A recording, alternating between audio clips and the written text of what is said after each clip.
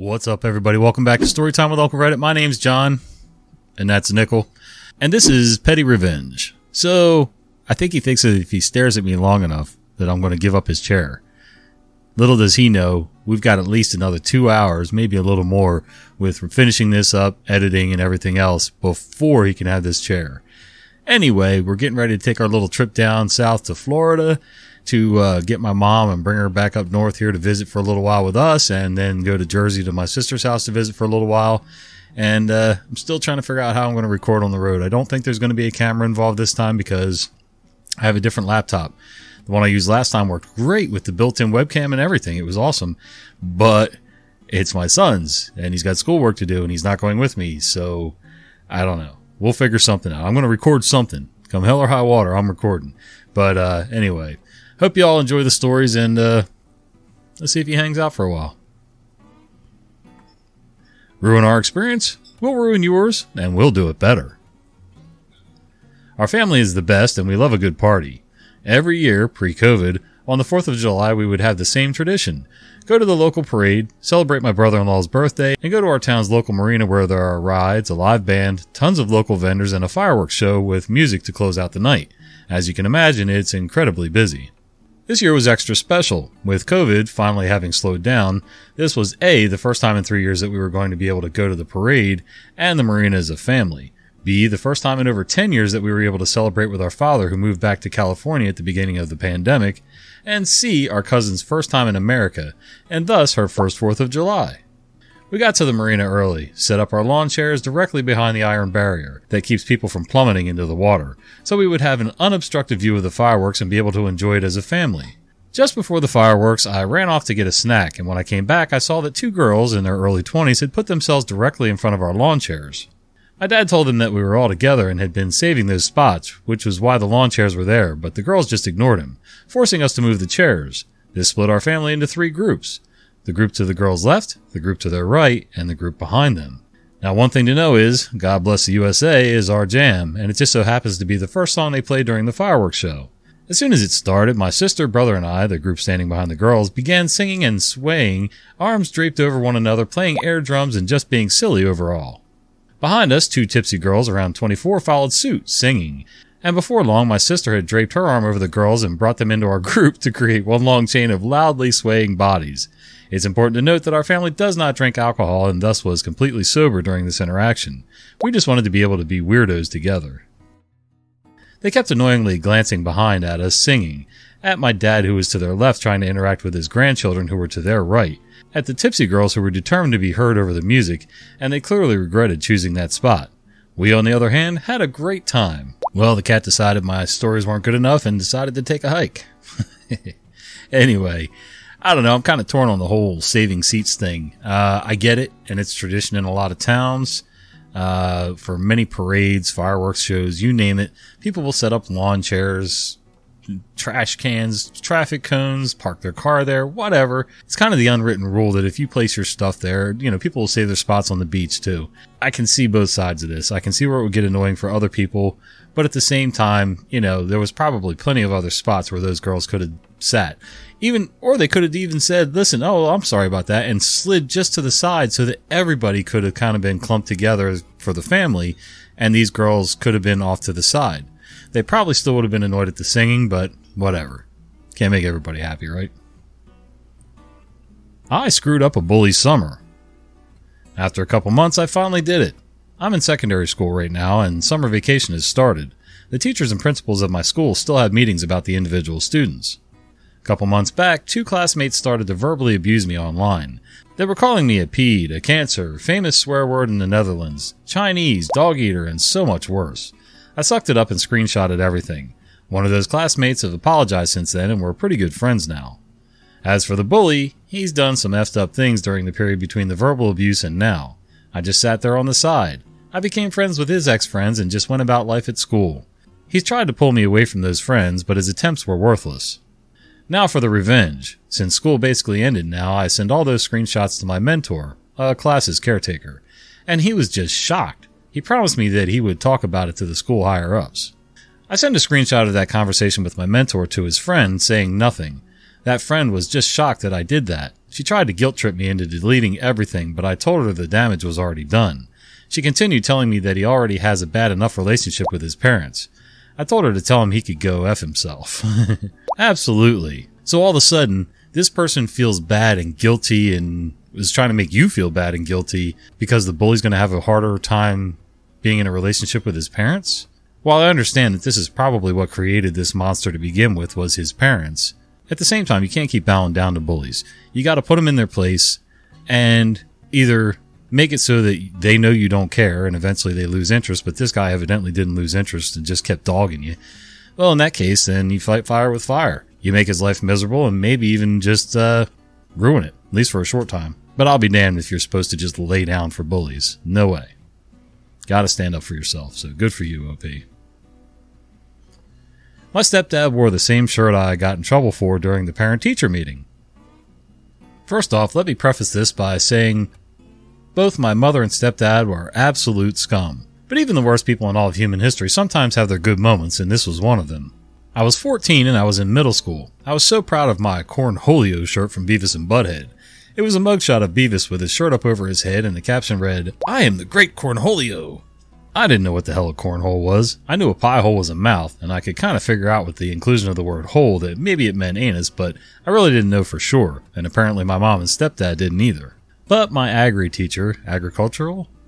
Maybe? Anyway, a religious fundamentalist who couldn't let an hour go by without shoehorning his religion into his lessons, pulled me out of class and took me into the principal's office over the shirt after I started doing Beavis impressions in class with my shirt up. I didn't know what it was about until we were in the hallway and he said, "I find that highly offensive." "This?" I asked. "Yes," he said. And just an FYI, this was the 90s. Even then, humans thought there was nothing in the world more important than the fact that they were offended by something stupid. Anyway, they made me turn my shirt inside out for the rest of the day. I told my mom and stepdad about it, and they didn't know what was up his butt either, other than the fact that he was a religious lunatic. Anyway, a few weeks later, it was time for parent-teacher conferences, and my mom remembered that stuff. She said she wanted to ask what the hell his problem was with that shirt. My stepdad decided to wear it during the meeting. The best part was that he was an effing cop. I didn't go to the meeting with them, but I'd have given just about anything to see that psycho's face. Oh my god. I remember that Beavis and Butthead stuff. I was an adult by then, but it was still funny. I probably wouldn't have done it myself, but I wasn't 14 either. As for the religious lunatic, fundamentalist, whatever, I can see it from both sides, but, depending on where you're teaching and the context where the story took place and everything, I think that there's a time and a place for everything.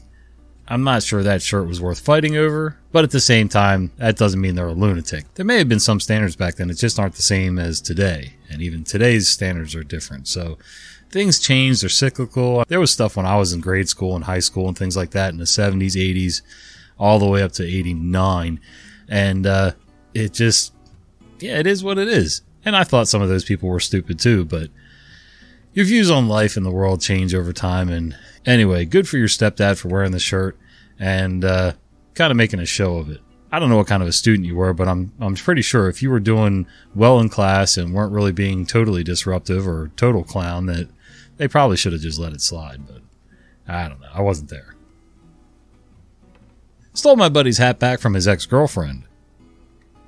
I originally posted this story on r/am-I-the-a-hole, and several told me that this sub might like it, so here it goes. Backstory: my friend broke up with his girlfriend about 6 months ago when she cheated on him. It messed him up pretty badly, and I spent a lot of time helping him keep his mind off of her. Yesterday I happened to run into her at a Target, and seeing her in person made me realize how much I disliked her for doing that to my friend. But I acted civilly and tried to excuse myself quickly. Then I noticed that she was wearing my friend's hat, which I brought up to her trying to sound casual. She didn't seem to think much of it, but confirmed that it was. So I just said, "That's what I thought," and I swiped it off her head and turned to leave. She was shocked that I would be so blatant and berated me for being a jerk. She also claimed that she had lice, to which I responded that if she did, they wouldn't be on her head. I pretty much just walked out at that point, and she didn't really try to pursue me. My fiancé says that I was definitely a jerk or an immature. I admit that I was being immature, but I maintain that it wasn't her hat and my best friend was happy to have it back. Immature? Maybe. Kind of a jerk? Yeah. And here's the reason. Even if it was your friend's hat, you're still stealing it. You're still assaulting her by taking it off of her head. And I think that's kind of crossing a little bit of a line there. And if your friend's not bold enough to go ahead and get his own hat back, then the hat's gone. I love my hat. In fact, I hand washed this thing yesterday. Doesn't it look so nice? It's got more sweat stains on it because today I was outside fighting with a chainsaw. Whole other story. Anyway, no cuts, just a lot of grease and swearing and, busted knuckles. So, yeah, it runs now though. Anyway, if I had lent somebody my hat and we ended things on bad terms, whether it was a girlfriend or a friend or whatever, and they had my hat still, I'd ask for it back. If they refused, screw it. I'd go get another hat. I would match the hat that I have. Is it the same? No. But at the same time, life's too short to pursue all that stuff for a piece of cloth, really. Well, screw it. If she did what you said she did and was the type of person you said she was, then, it is what it is. Swear at me for letting you walk past me on a narrow staircase? Say goodbye to your fancy purse. I used to be a janitor at an educational institution. Most of the people were nice, but in the building of hundreds, there were bound to be a few characters. There was this narrow staircase with a small break in the middle. Only one person could go up at a time, and if there were two people approaching each other, then one had to step aside.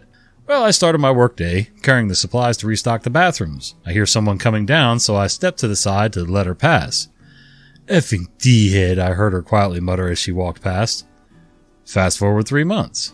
I was cleaning the second, smaller building. There was a special lost and found bucket that was only for the second building, but it was kept in a secluded cupboard that no one knew about, so I would just transfer all the belongings from there to the main reception, since belongings kept in that cupboard would go uncollected. Well, I saw this fancy purse there. I should give it to the main reception, but you know what? According to operating guidelines, it goes in the building's lost and found, the secluded lost and found which no one knows anything about. So I put it there and kept working. I saw her with a new purse in a few days. A few months later, I handed in my notice and started a new job. The purse is still in the cupboard. I'm trying to figure out why this woman would call him that name because he stepped aside to let her go by. Like, what is that? Help me understand. Like, because the guy's being nice, is she assuming he's being a chauvinist? Like, how some women, only some, don't get offended women, how some women get offended when you try to hold a door for them? Okay. So he should have just barreled past her with all the, armloads of toilet paper and, a mop and whatever. And, that would have been cool. OP might have been a little bit neglectful in, leaving that purse in the secluded lost and found, but it was in the lost and found, just like policy, so, yep. I don't know. Some people are just nuts. Any reason to be offended, pissed off, feeling put upon, whatever you want to say. I just don't understand why people have to go through life so angry. Life's too short for that. Fake the stuck paperclip.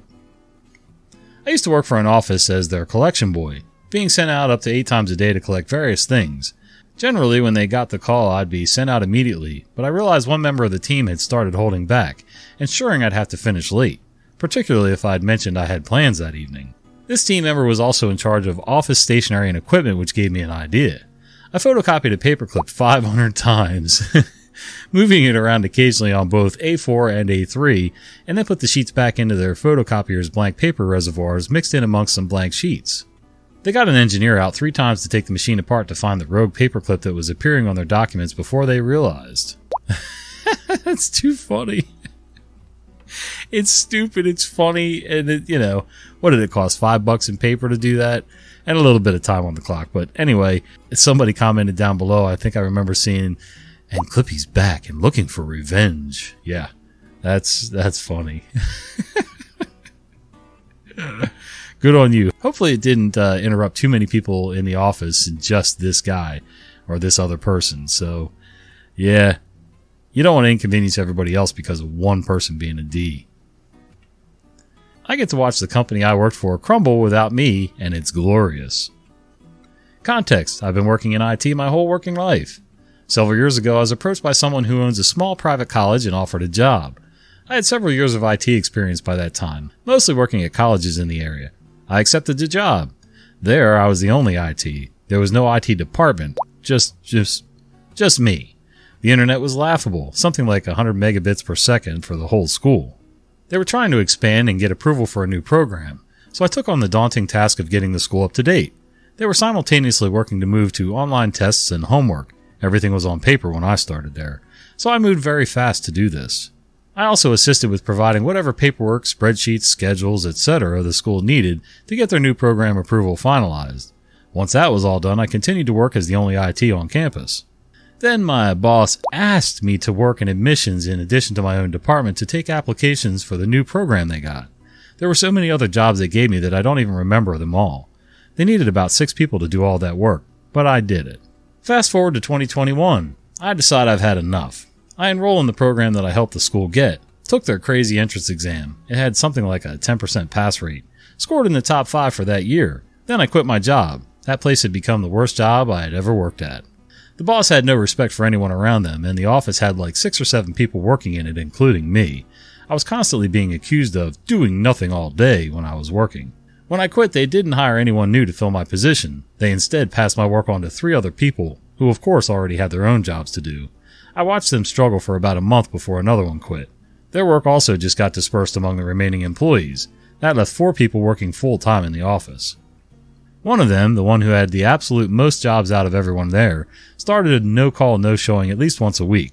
Now, one of my favorite coworkers told me that she was just offered a new job with a 40% pay increase, benefits, did I mention this job I didn't have for benefits, and room to grow. She's leaving in August, so that leaves 3 workers. And the guy that started no-showing has already informed the boss that he won't be working there anymore after this year's over. So that leaves 2 employees. One of them is part-time. I feel bad for taking joy in this, but something feels good about watching everyone get fed up with the garbage management there at the same time. To clarify, I'm about to graduate in like 3 months. The school might shut down, but not that fast. I'll be gone before it would affect me. I plan to graduate and promptly purchase like 8 copies of my transcript in case they go down. I technically didn't do anything, but that's the petty revenge. Boss keeps asking me to help out around the school. I keep reminding them that I quit my job. And my coworker that got offered a new job came to me to ask for advice about whether or not they should even take the job. Of course I said yes. I reminded them that this place never did right by anyone other than the owner. The boss is the owner. This school's very small. They were somehow open for 13 years before they hired me. Baffling.